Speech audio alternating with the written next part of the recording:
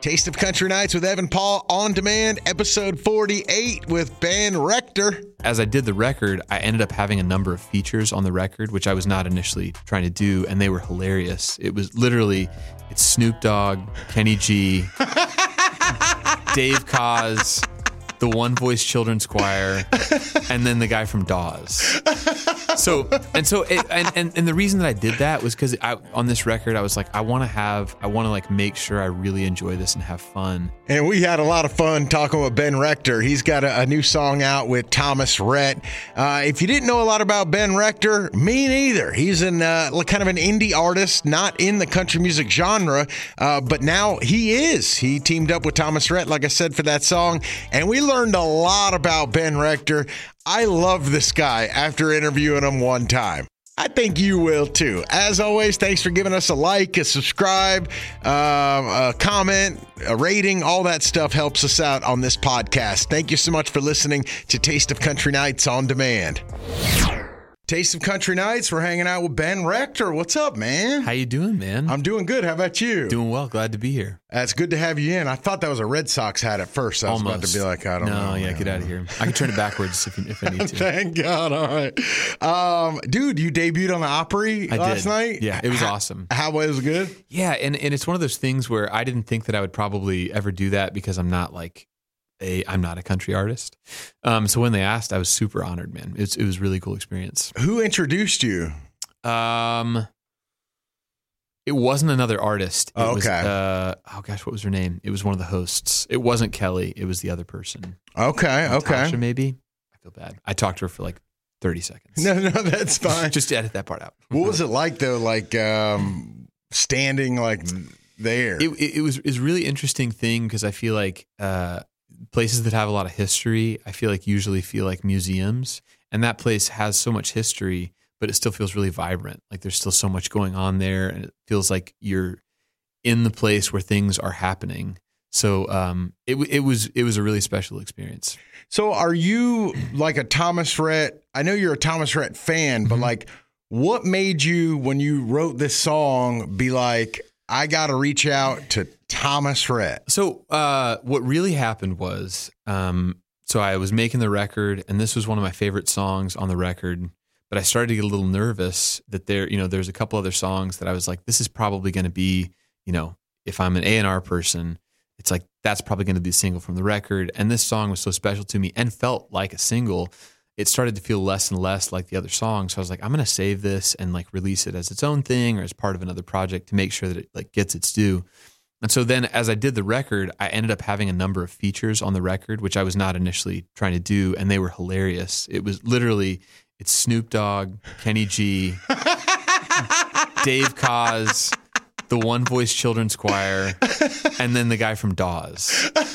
So the reason that I did that was because on this record I was like, I want to like make sure I really enjoy this and have fun, because I feel like the better stuff is gone, the more pressure there is internally that I'm like, oh man, like I got to do a great job of this. And so on this one I was like, I need to remember that I love this and this was my hobby at one time. So I just asked people that I thought were cool, and magically they all said yes. And so when I started thinking about this song, literally when I was writing it, I wasn't like, I'm going to pitch this to Thomas Rhett, because I was like, I want to sing this song. Okay. But I think after the features thing was so fun, I was like, man, like I feel like he would be perfect on this because, and we knew each other a little bit. A couple people had been like, hey man, Thomas really enjoys your music. You should like reach out to him. And I was like, I'm never going to do that because I'm terrible at that. But so after the features were so fun, I was like, man, it's worth an ask to see if he resonates with the song, just because we're in a similar life stage. And it seems like we have similar priorities with kids and family and stuff. And he was great about it, man. I again, I'm terrible at asking for things. I was like, please say no to this. Like, don't, you do not need to do this. And he was great. He was like, dude, I love this song. Let's do it. And then he was really kind to duet on it. Dude, how do you ask Snoop Dogg? Tell me about that. It was a saga. I finished that song, and I'm a pessimist by nature, but for whatever reason, I told my manager right when I finished the song, I was like, I want Snoop Dogg to do this song, and I think we can get him. And he was like, what? So he found Snoop Dogg's manager, and they were like, well, we got to make sure we like the song, or Snoop likes the song. And in my newfound optimism, I was like, he's going to love it. It's going to be great. He liked the song. And then we worked out how to compensate him for the feature, which was very hilarious. Yeah, because doesn't he require like $200,000 or something? Well, I feel like yes and no. I probably legally cannot share anymore. It was not that. It was a lot of back and forth and working things out. And it ended up being something that felt like a good deal-ish to me, and obviously a good deal to him. Did you get to hang with him? It was kind of in the middle of COVID, and it was when he was I did not. I wanted to go deliver the payment in person and be like, "What's up, Snoop?" But it was also a little bit like they were like, he's going to find a time to do this. It was when him and Kevin Hart were doing the Olympics, and so he was a little bit. I think his days and nights were a little mixed up because he was doing that really early in the morning, and it was the middle of COVID. So I didn't do it in person. But it was going to be the one thing I was like, hey, we got to make it a clean rap. I don't have any illusions about Snoop, like knowing my fan base super well or what my vibe is. I think he checked me out, but I don't know if he went deep enough to be like, hey, like this has got to be pretty clean because there's gonna be like a soccer mom listening to this. Right. I was like, yeah, it'll be clean. And they sent the rap, and the deal was his manager was like, hey, Snoop does it one time, that's it, no redos. And I was like, okay, great.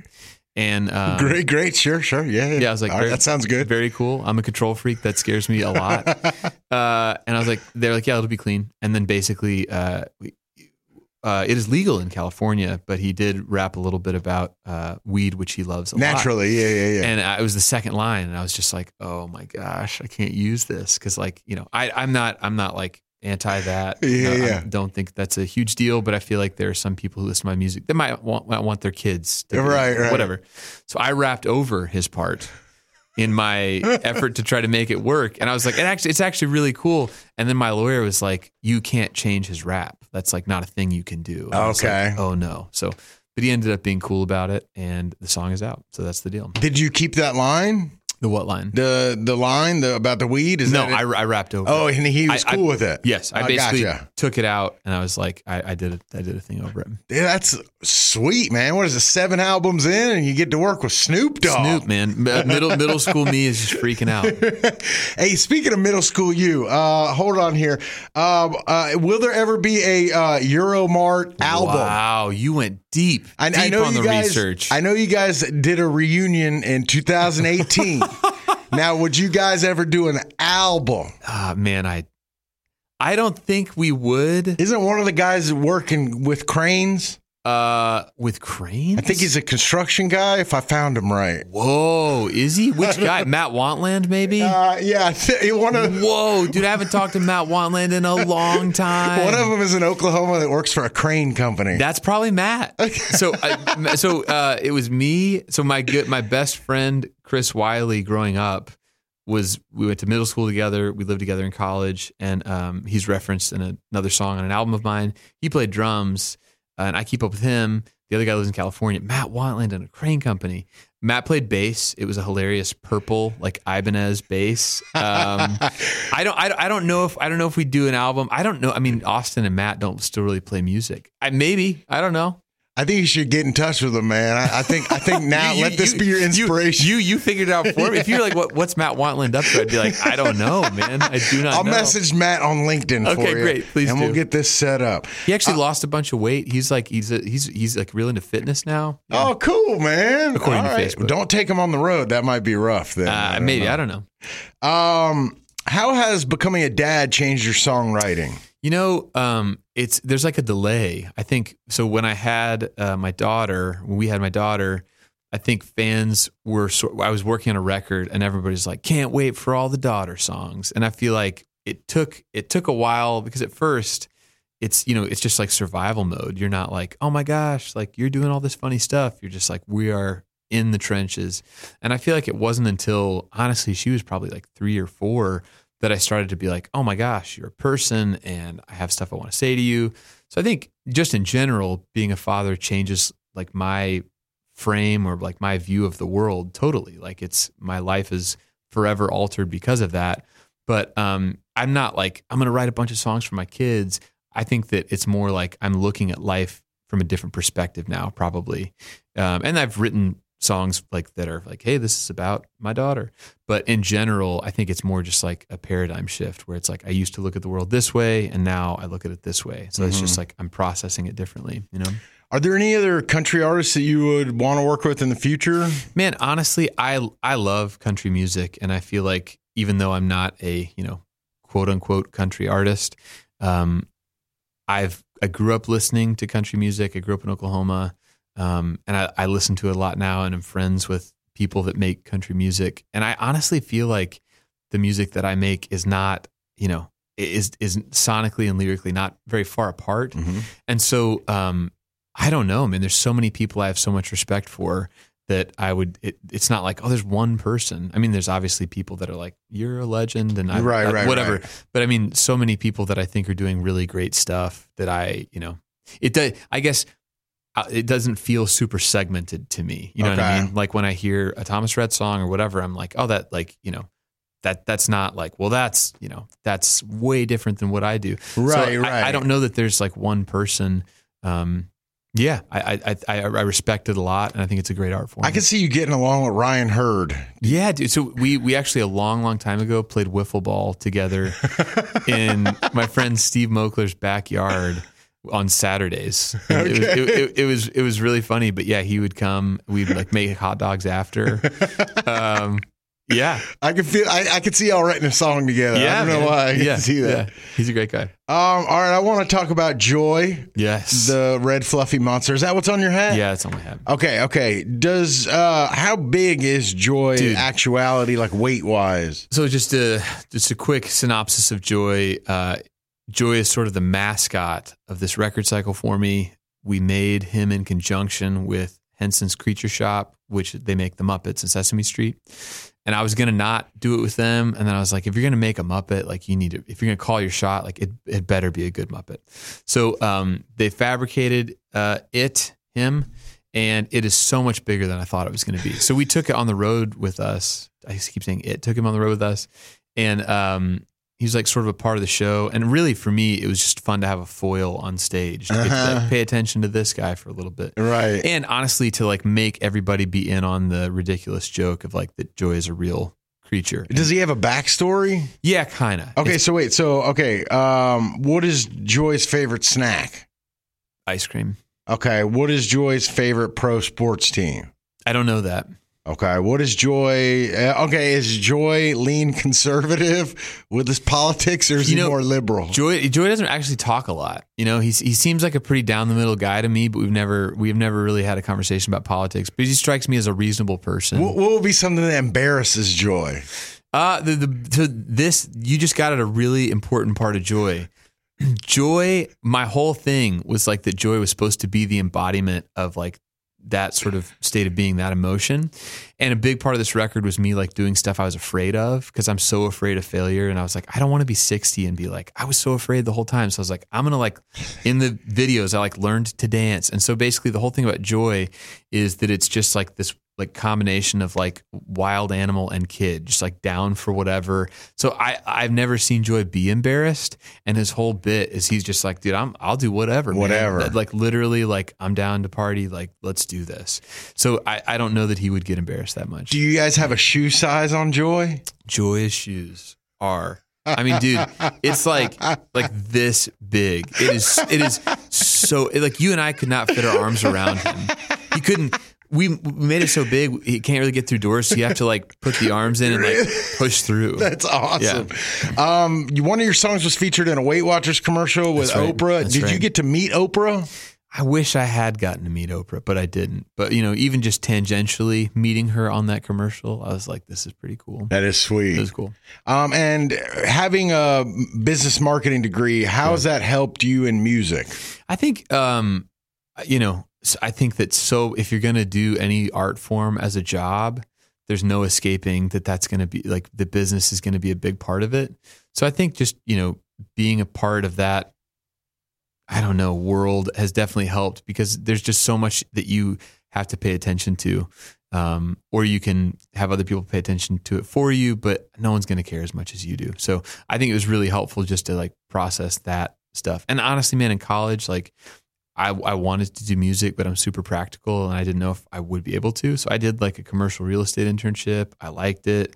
Like I enjoy that stuff, and it's been really helpful for me to not just be like, I can't tie my shoes artist guy, because I feel like with what the industry is now, like you kind of got to be with it. You can't just be like an idiot. You know what I mean? Yeah. Like when you mentioned the A&R stuff, I was like, okay. Like, And I think honestly, man, I think a lot of creative people, I think that it's a bit of a trope. Like people are like, oh, creative people are just like wizards and they don't know up from down. And I think the thing is that when you meet people that do this well, sustainably, that do it a long time, I feel like behind whatever sort of like sheen there is, they're like a marathon runner inside. Yeah. You know what I mean? Uh-huh. And I think that sometimes people who don't do a creative thing professionally, it's like, you guys are probably all just like reading books and poetry, right? and in reality, like it is an art form, but it's also like a professional sport. And so like a lot of people that I run into, it's like, man, like they're professional athletes, like they're driven, they're regimented. And that doesn't, those two things don't, like, they're not opposites. Like creativity and that go hand in hand, you know? What do you think it is about Oklahoma that brings out like your style of music and country music? Like what's the draw? I think, I mean, it's a very rural place, first of all. I think though, Oklahoman people, a core thing about Oklahomans is humility. And I think that's partially like, there's nothing cool about Oklahoma. Like if you go there, it's not a striking, it's not like the Rocky Mountains or like the Northwest. It's like a pretty plain place. Yeah. And I think that the people there, I think are the best part of it. I think they're the best people in the country, which is not very humble of me. But I think you know, there's a little bit of just like, humility, salt of the earth, kind of that's like the thing there. It's like, you don't want to be showy, you don't want to whatever. And I think there's a lot of that in country music too. You know what I mean? Mm-hmm. I think those two things fit together well. So I don't really know, but I think it being rural and it being like such a place where humility is a thing, that to me, you know, that's not rocket science. Makes sense, man. Yeah. Well, congrats on the album. I know it's been about 5 months or whatever, but we love it. Thanks so much, man. Yeah, and good stories, too, about the Snoop Dogg and Thomas Rhett. Appreciate that, man. Yeah, thanks for coming by. All right, and after our interviews, we like to have Billy Dukes from behind the camera kind of step in to talk about this interview. Except for this one, you weren't here. Someone else was behind the camera, but you just listened to it. I did. I was really excited about how all in he was about talking about joy. Yeah, I went home and I was talking to my wife about that. I was like, dude, this guy that I interviewed today has a mascot. She's like, oh, cool, okay. I was like, no, you don't understand. I showed her the whole Instagram thing. I was like, it's a real deal, like Muppet. It's made by the Muppet people. It's huge. And I was like, it's a whole bit. Like, it's his best friend. And the backstory that he has created, I have a feeling it could have gotten as deep as I went. Like, sure.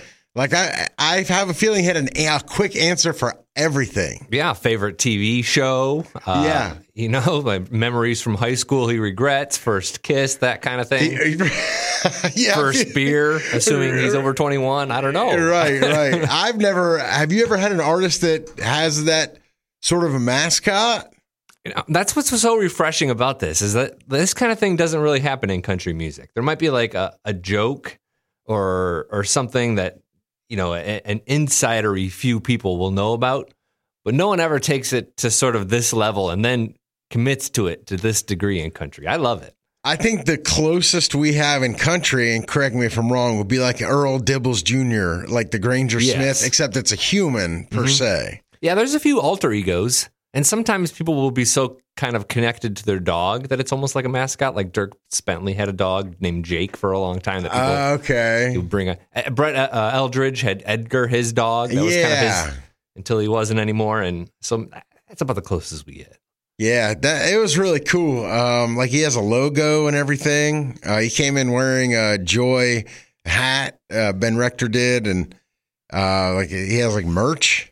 He's an indie artist, and it amazes me, like, he is definitely willing to spend money to make money. Because, like, to work with the Henson Company, that had to cost big bucks. Then he's dropping significant money, although apparently not $200,000, All right. to get Snoop Dogg on the record. Like, this dude, he's not probably living in a huge Jason Aldean-like mansion. Yeah, but then the thing that weird tricks me with that is that he's had like 7 albums. So it's like, is he really popular but in the indie scene? So like you can only get so popular, like Crystal Burger isn't quite White Castle, or like Popeyes isn't quite Chick-fil-A. Like, is it that? Like is he the all-star of the indie scene, but it's indie? I don't know.